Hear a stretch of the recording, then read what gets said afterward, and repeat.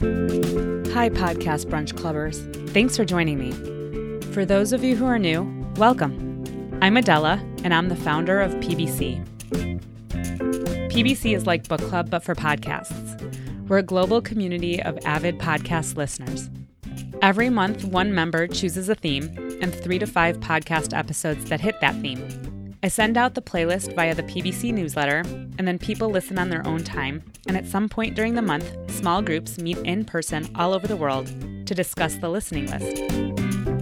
We have over 30 chapters, and I'm thrilled to now be able to say that we are on 5 continents. We just added a chapter in Cape Town, South Africa. To get a better sense of who we are and how to participate, take a look around podcastbrunchclub.com. You can subscribe to the newsletter, join our Facebook group, and find out where we have in-person chapters. If we don't have a chapter where you live, start one. I can help you. This podcast is a way to bring a tiny bit of the conversation directly to your earbuds. At the moment, we're on a monthly schedule, which is coordinated around our monthly theme, and each episode will be released around mid-month. Subscribe to the newsletter so you can be the first to know when a new theme and playlist are released. You can also find our past listening lists on the website. Today, we're chatting about the podcast playlist centered around passports and citizenship.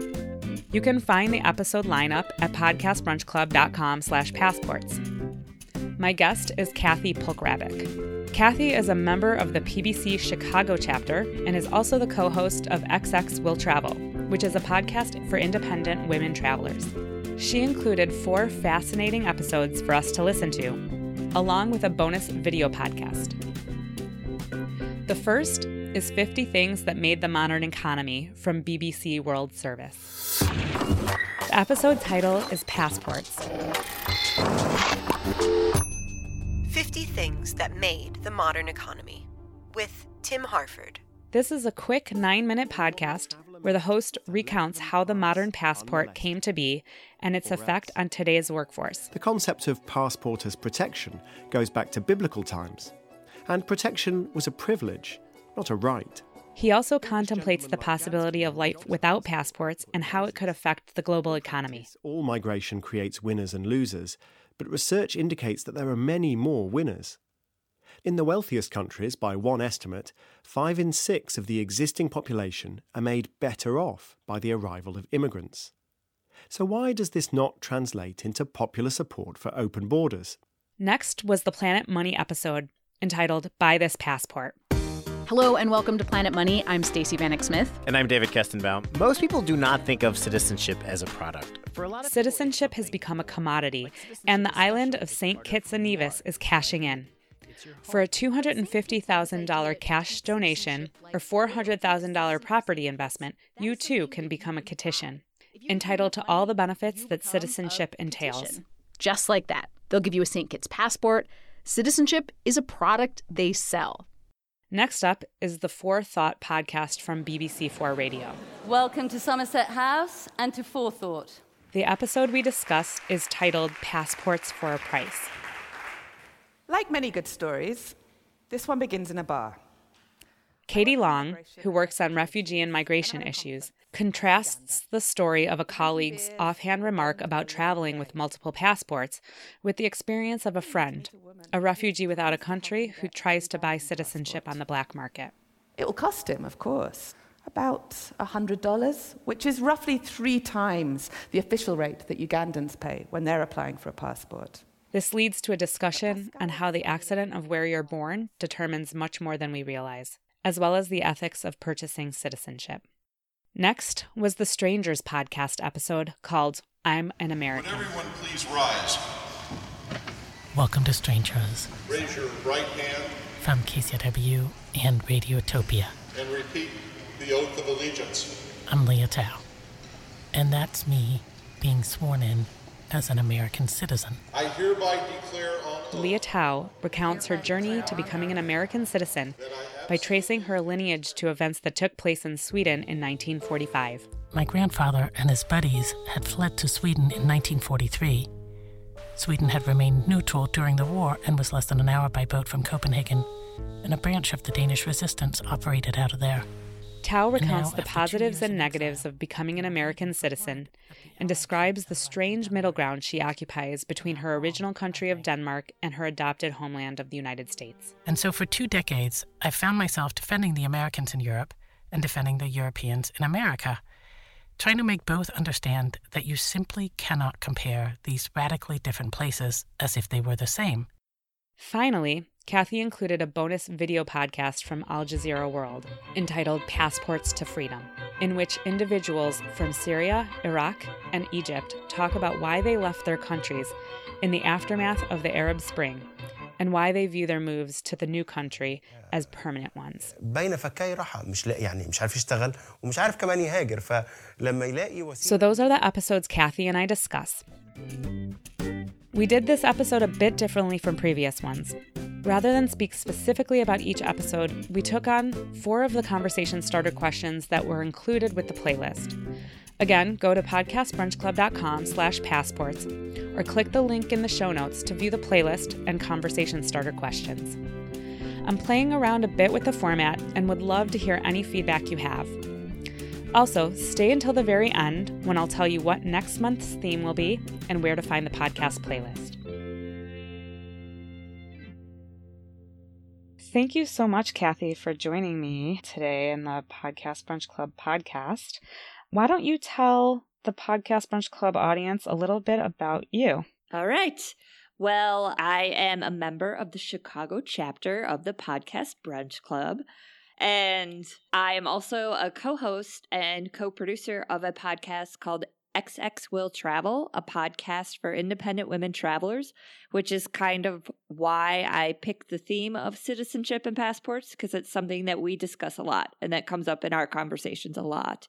And I'm also a writer and editor here in Chicago. And you chose the theme, passports and citizenship. Do you want to tell us a little bit about that thought process? Were there any twists and turns as you were thinking about how to approach the theme? Well, I knew I wanted to do something travel related, and I knew it had to be more narrow than travel. So my co-host, Inez, she went through the process to become a citizen recently. She became an American citizen. And part of the reason was because she held a Peruvian passport. And with me holding an American passport, I had never thought about or realized how many hoops people from other countries had to jump through to travel. Because for Americans, it's like you go to the airport, they give you a stamp, maybe you pay a fee, and then you're in the country. But for other people, they're not as fortunate and have to fill out long, arduous forms or travel to get a visa or pay crazy fees just to go on a vacation. And I was familiar with this I knew Indians have a tough time traveling and Pakistanis have a tough time traveling because I worked for an international organization and we would have to get them invited to come to our meetings. But I guess I just didn't think of other countries, like South American countries. I just assumed that they had the same travel freedoms as I did, and that is not the case. Yeah, so I loved the direction you took it because we covered immigration a couple of months ago and it was a great conversation. And this just kind of dug a little deeper into passports and the history of passports and what does citizenship even mean? Is citizenship up for sale? So we're going to focus on 4 questions, the conversation starter questions that you put together for Podcast Brunch Club. And for all you listeners, if you have any of your own answers that you'd like to share, you can always email me at Adela, Adela, at podcastbrunchclub.com. You can either email me a written message and I can read it on the podcast, or you can send me a voice memo. The first question that we're going to explore is you have a link to a Huffington Post article called The World's Most Powerful Passports Ranked in Real Time. So the question is, according to this list, the German passport is the most powerful passport in the world. Where does your country rank on the list and how does that affect how you move through the world? All right.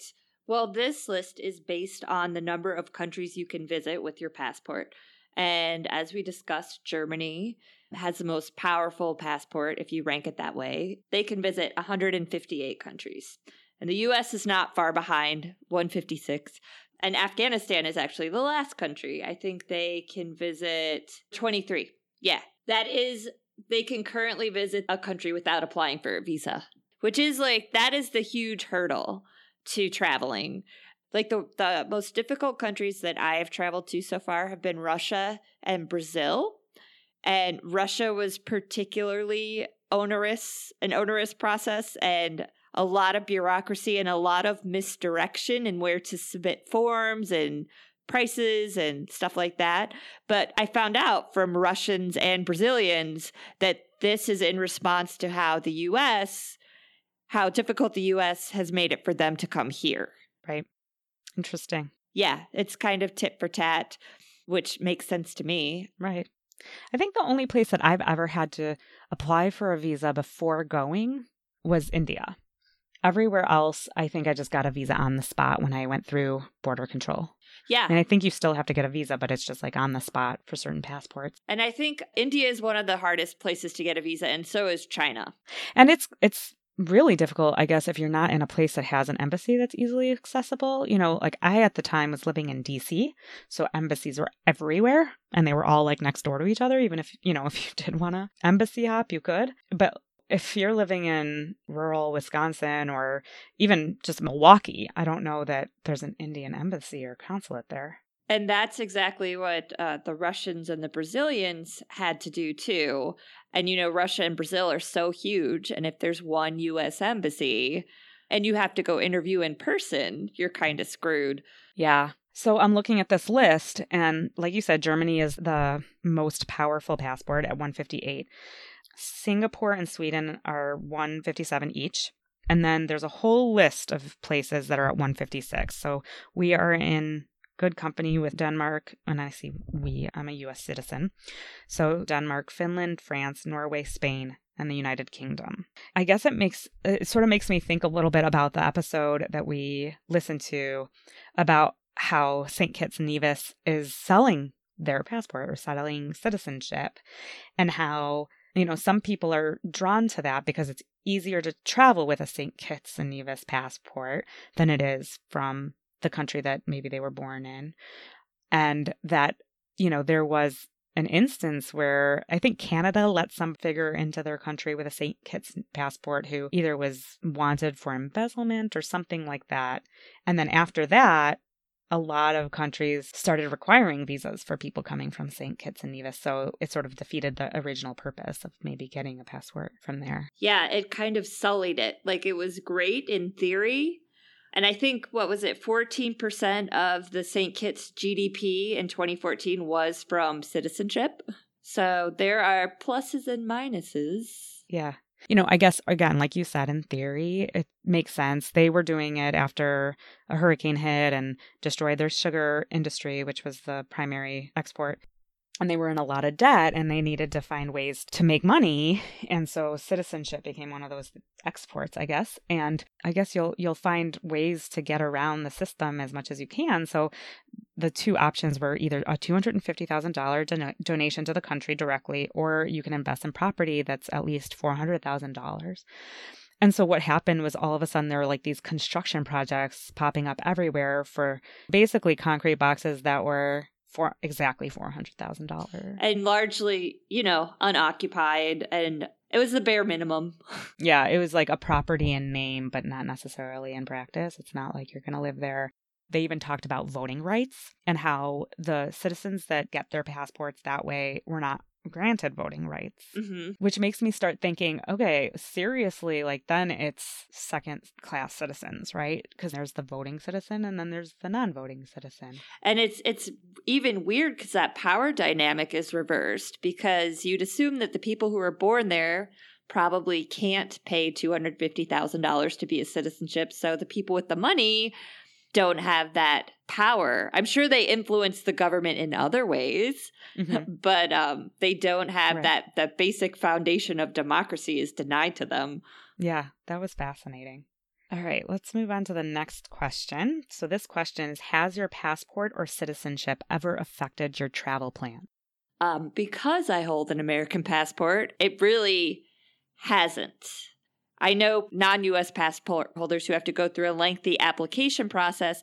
And sometimes when you're applying for the visa, there's no guarantee you'll get the visa. I know this is true in Jordan because I talked to my tour guide. So you have to have your plane ticket and hotel reservations in hand and then apply for your visa. You have to pay the application fee and then they can deny you your visa. So you're out a couple $1,000s. But so, no, it's never happened to me personally, but I have heard of it happening to many other people, mostly not American. Mm-hmm. I had one experience. So my father is Israeli. I was born in the United States. But technically, I think, according to the Israeli government, if you have one parent that was born there, then you are technically a citizen. Oh. So according to their rules and regs, I'm supposed to have a Israeli passport, and it's just not something that I ever got and not something I ever wanted to get. Although I've been there a ton of times. I'm actually going in about a month. But every time I go into the country, they would see my last name, and my last name is a very, very common Israeli last name. And they would ask me, where's your Israeli passport? And I was like, I don't have one. And it was this whole thing. And the thing about Israel is there's mandatory military service for all citizens, so female and male. At 18, they go in, females go in for 2 years and males go in for 3. And I was just always something like, I'm like, oh, well, then if I get citizenship, then I have to go through a whole load of nonsense to say I don't want to go to the army. And then it's a whole thing. So I just sort of never did it. And I don't honestly think they want me in the army. So like nobody ever really gave me any problems when I went in and out of the country. But I studied abroad there and I went to Sinai, which is in Egypt, and I crossed the border by foot. So going into Egypt was no problem. I mean, I was going in on my American passport.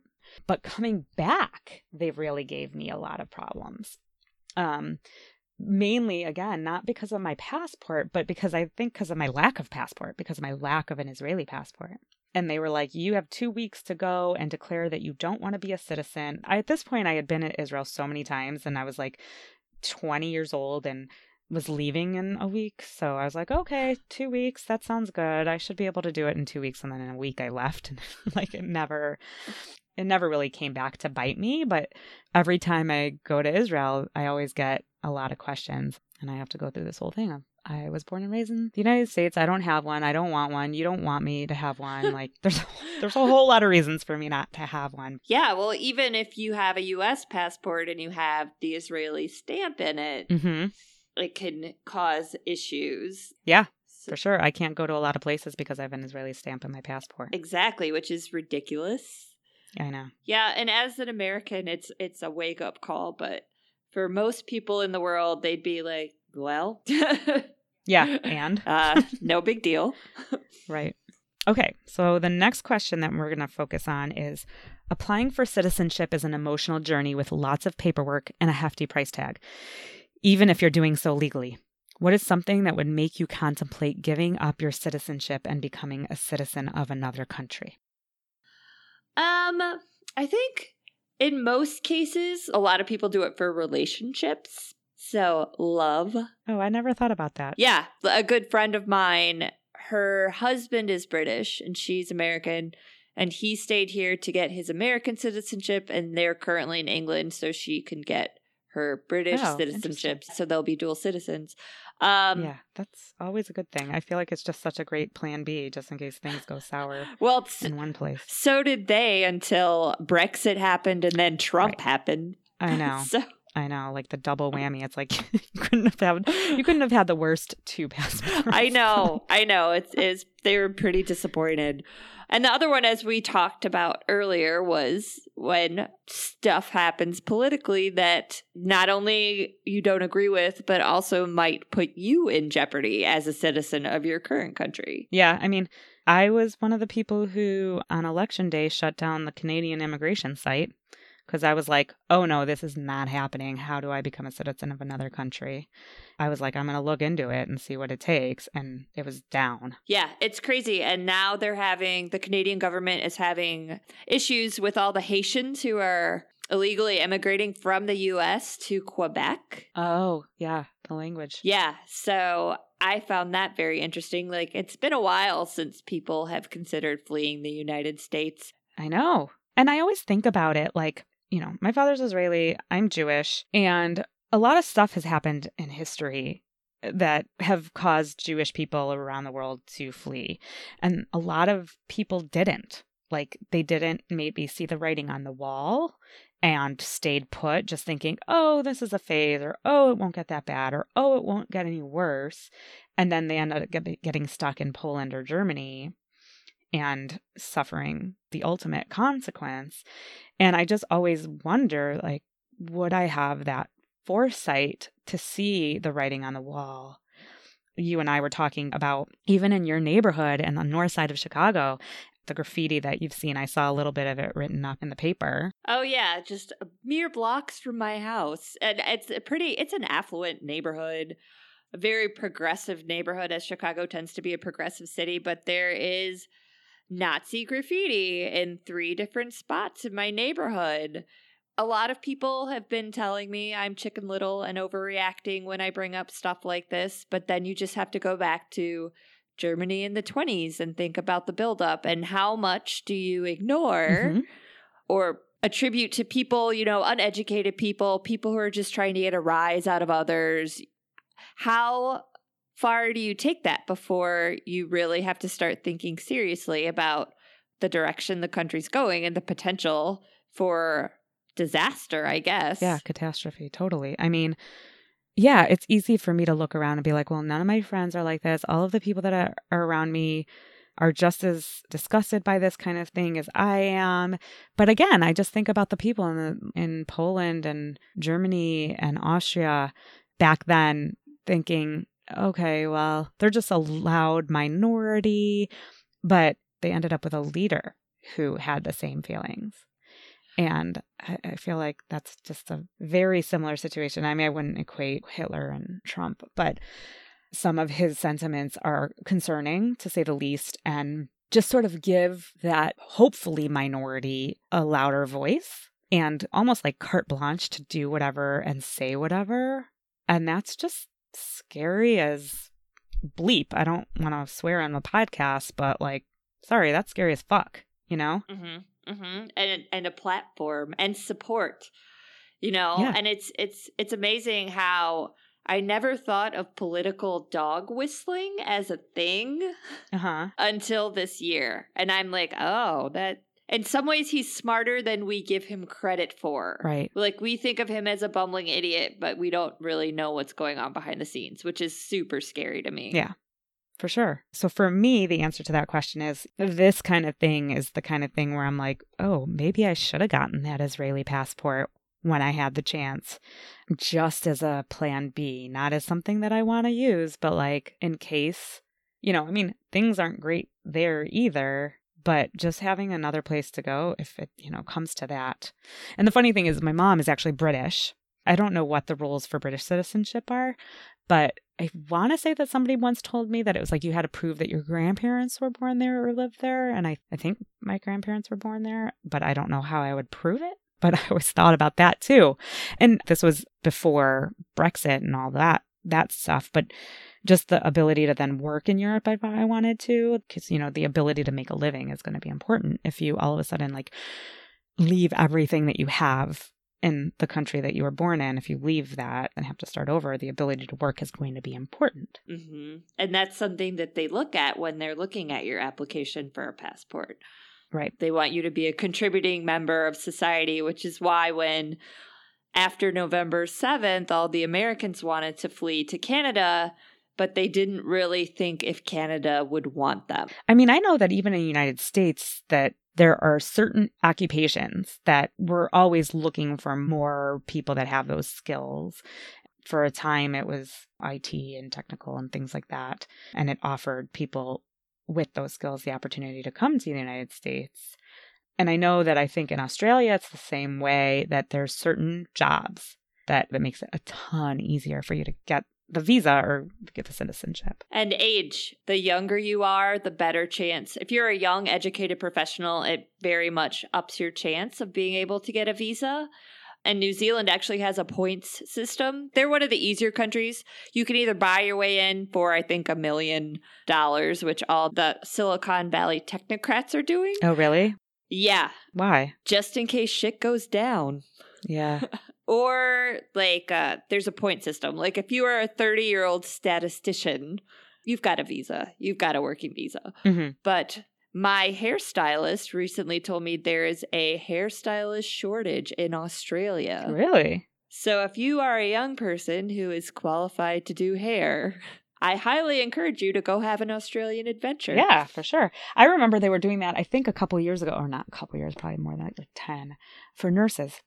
They had a shortage of nurses, and they were trying to get nurses to come over. So I had a friend whose wife was a nurse, and she did like a 6-month thing there where they paid all of her expenses, and it was just super easy for her to do that. Well, that's why there's so many Filipino nurses in the U.S. Oh, we had a nurse shortage too, right? Yeah, in the 70s and early 80s, we had a nurse shortage. And in the Philippines, they already speak English, and they care for their elderly in their homes. Right. So that was perfect for a nursing job. It's funny that you say that, because you would not think this in the beginning, but there's actually a lot of Filipino caretakers in Israel. Oh, really? Yeah. And the demographics may have changed since I've been there last. I can tell you in a month. My grandparents were elderly there, and they were both taken care of by Filipino caretakers. And there was a huge influx of Filipino caretakers for the elderly. There's definitely the need, and then the country might lower its restrictions for people with those skills. But that's definitely a case of having the right training at the right time. Yeah, totally. Okay, so the next question, and again, I encourage everybody to think about these questions and send us your responses, is citizenship the same thing as belonging to a community? I say no, because if citizenship was the same thing as belonging to a community, then we wouldn't have like Little Italy or Greek Town. It's not like citizenship immediately severs your connections to the community you already belong to. Yeah, I think citizenship is just way too broad. There's way too many people in that bucket. There's way too many American citizens to say, yeah, I belong to that community. There's just too many people in that community. I think of a community as a much smaller unit than just like the entire population of passport holders of a country. But I also think maybe there's an element to like, it depends on where you are. If you are a citizen of the United States and you're in the United States, then probably not. But if you're a citizen of the United States and you're living in Thailand, then maybe. Mm-hmm. That, you know, it's a way for you to kind of find your tribe or whatever they call it now. I agree. And I think like if you move, Chicago has a huge Mexican American community. And I think if you're coming from Mexico and you move here and there are a ton of other people of Mexican descent, that would make your transition much easier. Yes. To, you know, hang with people who share your culture. But if you move into like rural wherever and you are the only person of Mexican descent, I think, then you might. I hear what you're saying. And that's, I think, exactly why Little Italies exist, or the Swedish part of town, or the Polish part of town, or the Jewish part of town, you know, like, because people are constantly trying to find people that are like them and create that community. And you can obviously belong to many communities, but gender, religion, race, location, it could just be location. You know, I'm a East Lakeviewer. You know, I live in Lakeview and I identify with that community. I don't, but I'm just saying it could be that. Well, and I also think that finding your tribe, whatever that may be, in a place where you're new is part of the assimilation process. Like all the people who are so mad that Mexican immigrants don't speak, and I'm just saying Mexico as I'm just picking a nationality, that Mexican immigrants don't speak English, forget the fact that their family were immigrants once, and then also that those kids of those Mexican immigrants are going to grow up speaking English, you know, or be bilingual. I mean, everybody needs to watch Jane the Virgin for so many reasons, but one of the main reasons is to look at like the grandma speaks Spanish and Jane answers in English and they understand each other. And it's like an American family with a different background, a Venezuelan background. Right. Yeah. And I mean, I would challenge anybody who said like, oh, they should come here and speak English to like, if you all of a sudden found yourself in Mexico, tell me you're going to talk to your kids in Spanish. Try and convince me. You're not going to do that. Exactly. You might put your kids in a school where they speak Spanish so they can learn the language, but at home you're not going to do that. Yeah. Hi, Podcast Brunch Club. We're Morgan, Sarah, and Melissa. and we are the hosts of the Other F Word podcast. Our show explores failure in hopes of taking the shame out of it.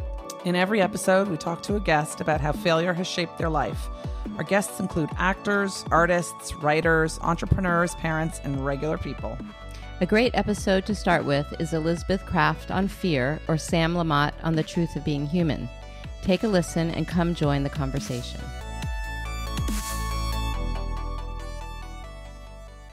So do you have any big points that you wanted to make about any of the episodes? You can go one by one. The 50 things that made the modern economy, talking about passports. Is there any kind of standout things that really struck you about that podcast? Probably the origin of the passport, just how it was a letter of protection and how we didn't really have passports until World War II. Right. And I never realized it had its roots many centuries ago, but the current implication is so modern. I didn't realize that it's like 3 generations back, which is nothing. Yeah, and it seemed like there was a point in history where the passport might not even exist. There was a kind of teetering point. It might have just kind of gone away. I think it was around World War I where the idea kind of percolated, but it was formalized around World War II. So we talked a little bit about the Planet Money Buy This Passport episode about St. Kitts and how you can either give the $250,000 donation or buy property. $250,000 is kind of cheap for a passport. Yeah, it's really not a lot. Like property for $400 is not a lot either. Right. And if St. Kitts keeps, developing as a tourist destination, it's only going to go up. So it actually seems like kind of a sensible investment. Yeah. For sure. If you're looking for another passport and you want to make money anyway, and you have the kind of money where you can buy citizenship, why not? Right. I would definitely go the property route. I mean, you're investing in property, and then if you want to sell that property, you can get your investment back. Right. I mean, I don't know what the rules are for citizenship is once you have the passport, can you sell that property? And then not have property there, but still have the citizenship? I have no idea. Because you could literally just make your money back and then some. Yeah. Yeah, that would be a good follow-up episode. Mm-hmm. So then there was the Forethought episode called Passports for a Price, where they talked about refugee and migration issues. Yeah, that was it brings the point home of how accidental this all is. It's chance. It's chance of when and where you're born and where your parents are. And it's up to fate. Yeah.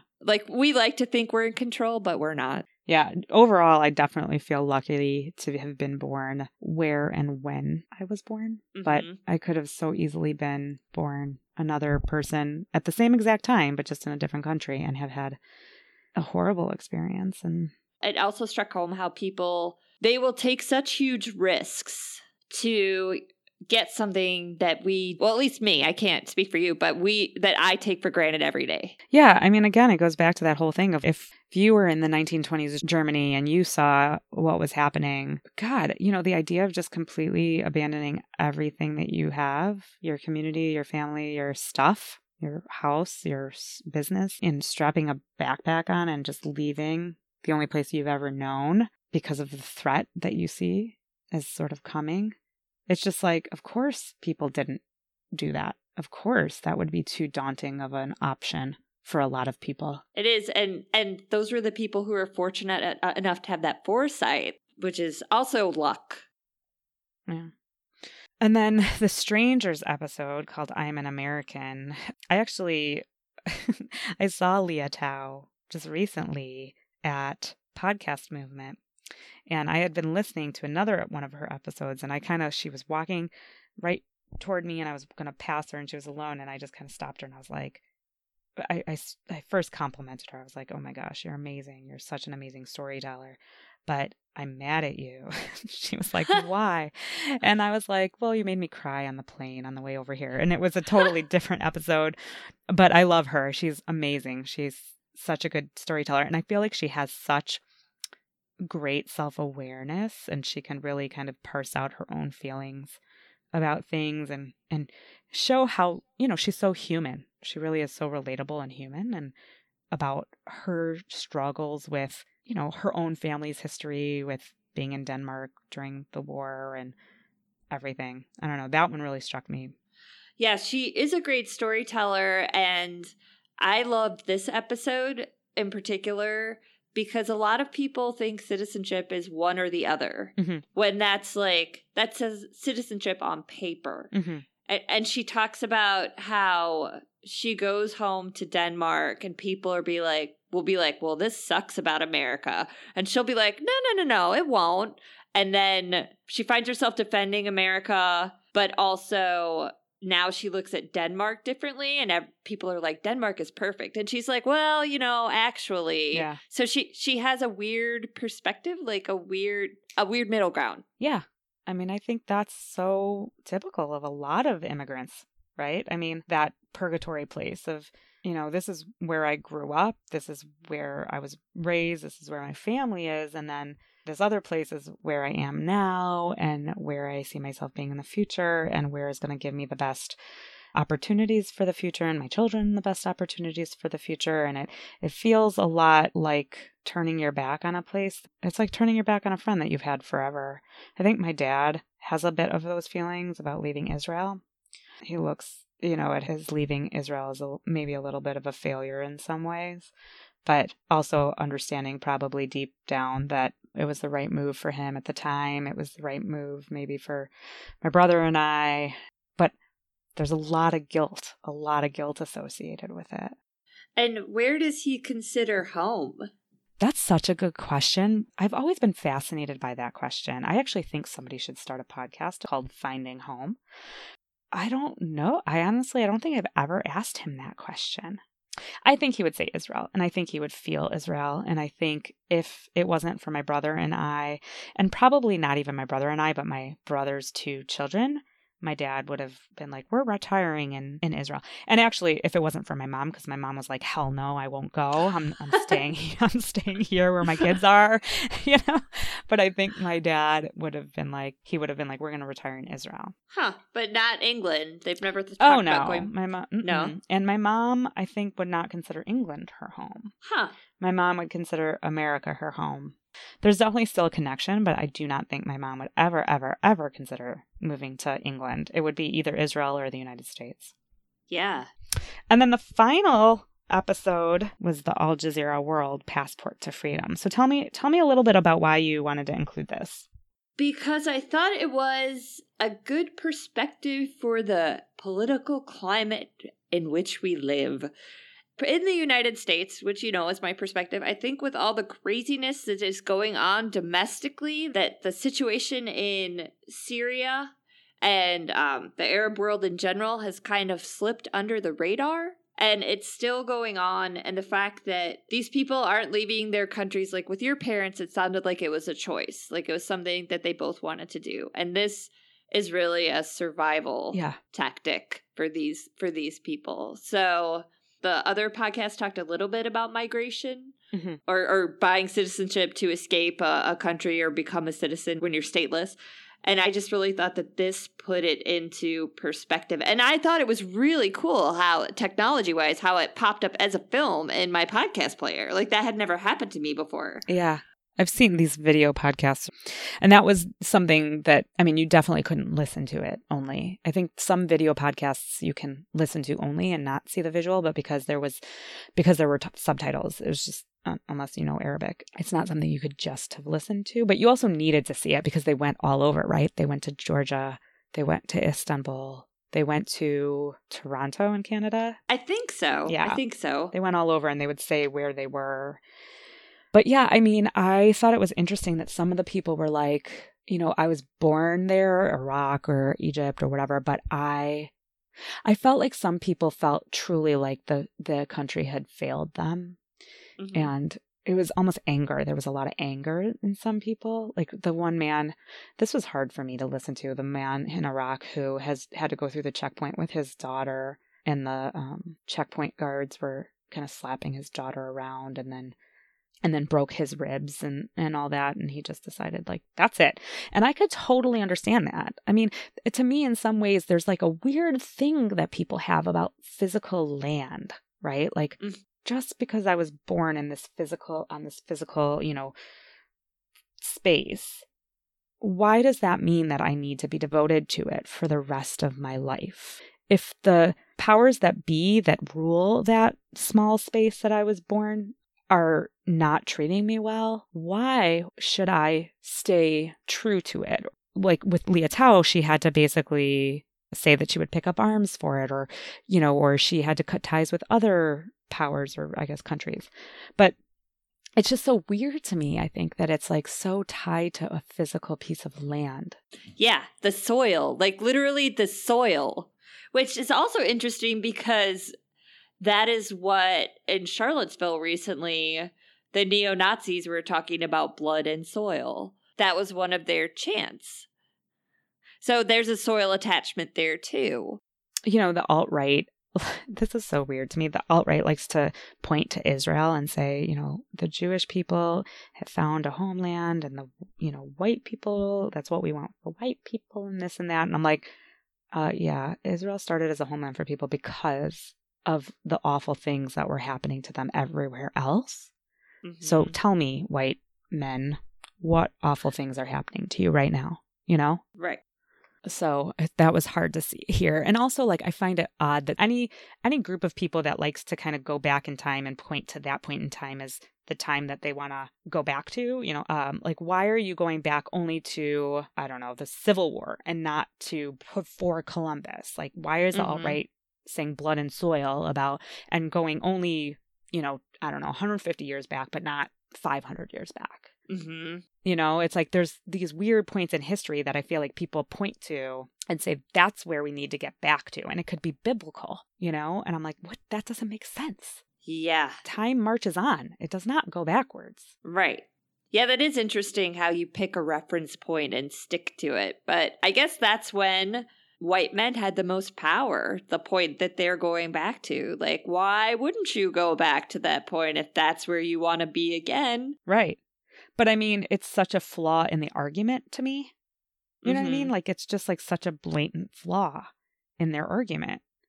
Because if, you're just picking this arbitrary point in time that you want to go back to. But I'm going to pick another arbitrary point in time, and that's where I want to go back to. And it totally does not jive with the way that you want the world to look. It's not a valid argument to me at all. No. So. And I think most reasonable people would agree with you. I hope so. I hope there's way more reasonable people than unreasonable people. And I hope that a lot of those reasonable people are in positions of power and can do something about it. And are procreating. Yeah, that's a good point, because I've actually brought this up many, many times, and I think I may have even brought it up in another podcast, but it may have gotten edited out. But it's always such a great example. There's a movie called Idiocracy. Yes, I love that movie, and it scares the bejesus out of me because it's coming true.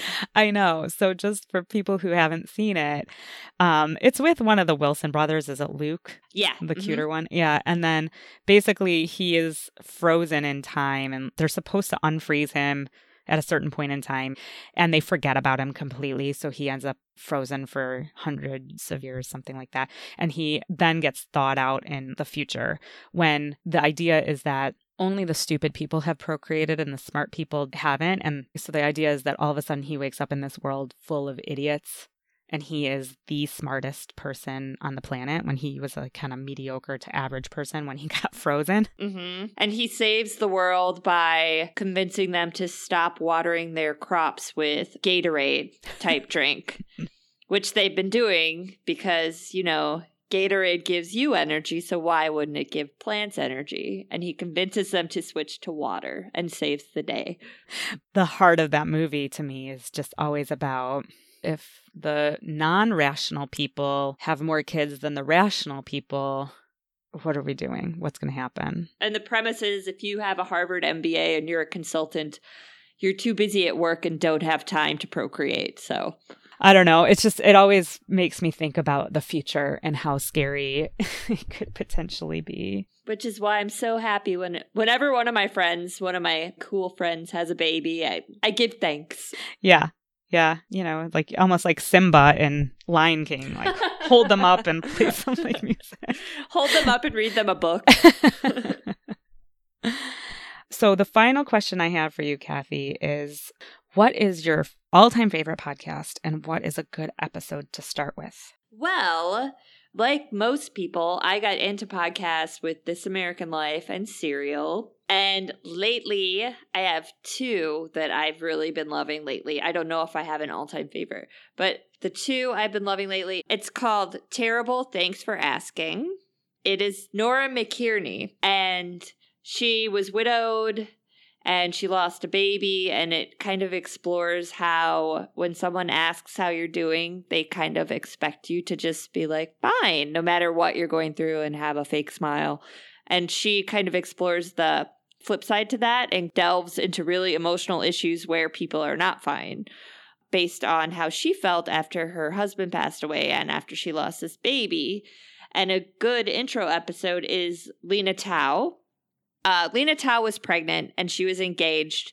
And when she was pregnant, her fiance broke off the engagement. So she waits, I think, a couple years and goes back to online dating. And it's very different from when she and her fiance were dating. And she tracks down all these men who it didn't work out with and interviews them and asks them why. So, that episode, I've heard it, and I didn't hear it on Terrible Thanks for Asking. I heard it, and we actually covered it in a podcast brunch club, I think before you were part of it. And it's actually all part of the Love Hurts series. Leah Tao did a whole thing on exactly what you're saying. She goes back and talks to the people that she dated and talks about finding love. But I didn't know that she also did a Terrible Thanks for Asking episode. Yes, and I think that was the intro. She did one Terrible Thanks for Asking episode and then referred. It was a follow-up. That's what it was. Oh, okay. So yes, she does the whole series on her podcast, Strangers, but I first discovered her on Terrible Thanks for Asking, and I just really love Nora McKierney. She has a book out. She's so honest and raw, and she's a really great interviewer. Okay. So I'm going to add that to my list. Yes. And I also really love, one of my other favorites is called Mogul. And it's about Chris Lighty, who was a hip hop music executive who found everybody from hip hop today, Warren G, Snoop Dogg. He worked with Mariah Carey, all the big names. And he was in his backyard and allegedly committed suicide. Though many people question that assessment of the incident and say he was murdered. So it follows his rise from being a poor kid in the Bronx all the way up to being this mogul. And it's a fascinating journey, and I really loved it because the host really does a fully dimensional picture of him. He was arrested for domestic violence, and he doesn't gloss over that. And this is one of his best friends. And he acknowledges that it was wrong. He tells people how to get help in the if they're in this situation. And it also talks about depression and how in minority communities that's still kind of stigmatized. Well, it's stigmatized everywhere, but especially in minority communities, it's stigmatized and kept really secret, and how maybe if he had gotten help and if he did indeed commit suicide, he would still be around today. So I thought it was a very well-rounded picture of this guy who basically, he didn't invent hip hop as we know it today, but he was one of the forefathers who turned it mainstream. Yeah, I listened to it, and it is a series. I think there's, 6 to 8 episodes with a couple of bonus episodes. And it's one done by Gimlet, they've got a great track record for putting out podcasts. And funny that you mentioned that particular podcast, because I actually just wrote a podcast review for Audible Feast on Mogul. That is up on her site, and I'll also link to the review in the show notes, but I gave it 4 or 5 stars, so I totally agree with you. It was really good, and he was very honest. And I just want to make sure everybody knows it's not a true crime podcast. It's definitely not exploring whether or not it was a suicide or it was not a suicide. There is a little bit of a discussion about it sort of toward the end, but mainly it just sort of follows his life and paints a picture. All of the people that he interacted with, his family life, his private life, his public life, the whole thing. totally like a window into a world that I never would have gotten a window into. Yeah, me too. And I just thought it was just such a broad picture of him. Like, a lot of people are just deified after they die, and this it portrays him as a real dude, you know? Right. As opposed to some person on a pedestal. Yeah. Well, that's awesome. I will put both of those in the show notes. Why don't you tell the listeners a little bit about how they can get in touch with you, or, you know, what your website is or Twitter? All right. So we are at xxwilltravel.com, and our podcast, you can listen to it on the website, on Podbean, where we're hosted, or on iTunes, Google Play, Stitcher, all those wonderful podcast platforms. And we are on Instagram and Twitter at xxwilltravel. And we're also on Facebook, facebook.com/xxwilltravel. And thank you so much for joining us and putting together this list for us. It was really interesting. Thank you for having me. And I look forward to seeing you at our next podcast brunch club. Yeah, awesome. Bye. Bye. I hope you all enjoyed my conversation with Kathy about passports and citizenship. I did a little research after we recorded the episode to find out whether you can sell real estate in St. Kitts and whether that will still entitle you to citizenship. Per the St. Kitts and Nevis website, quote, "The real estate option is a recoverable investment. However, you can only sell your property after 5 years. As of new regulations from 2012, the next buyer qualifies for citizenship," end quote. This really made me wonder how many $400,000 condos are simply being sold every 5 years to create the citizenship option for the next person while giving the first person their investment back.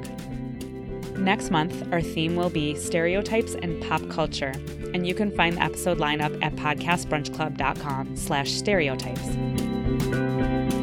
Finally, a quick call for help. A review on Apple Podcasts is super helpful.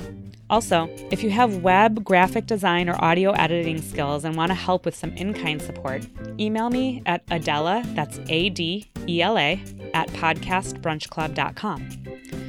Finally, if you work for an organization that may want to sponsor Podcast Brunch Club, or you're a podcast creator that wants to get the word out about your project, visit podcastbrunchclub.com/sponsors. I'm offering an independent podcaster rate. Thanks, and happy listening. You've been listening to the Podcast Brunch Club podcast, presented by Adela Mizrachi from Chicago, USA, and produced by me, Emily Knight, from Bristol, UK. This episode featured Kathy Pulkrabek, also from Chicago. All our music is from the Free Music Archive under a Creative Commons license. Our ad music is Paradise by Misael Gauner, and the music you're listening to now is That's All Right by Poddington Bear. See you next time.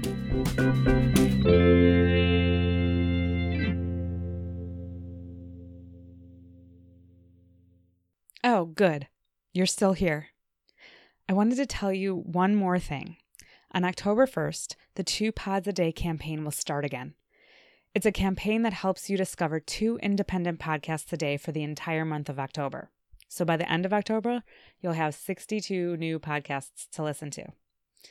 Follow them on Twitter at 2 Pods a Day, and they will be using the hashtag 2 Pods a Day. That 2 is the number 2. Spoiler alert, the PBC podcast is one of the many awesome podcasts that will be featured. So definitely follow them. Thanks.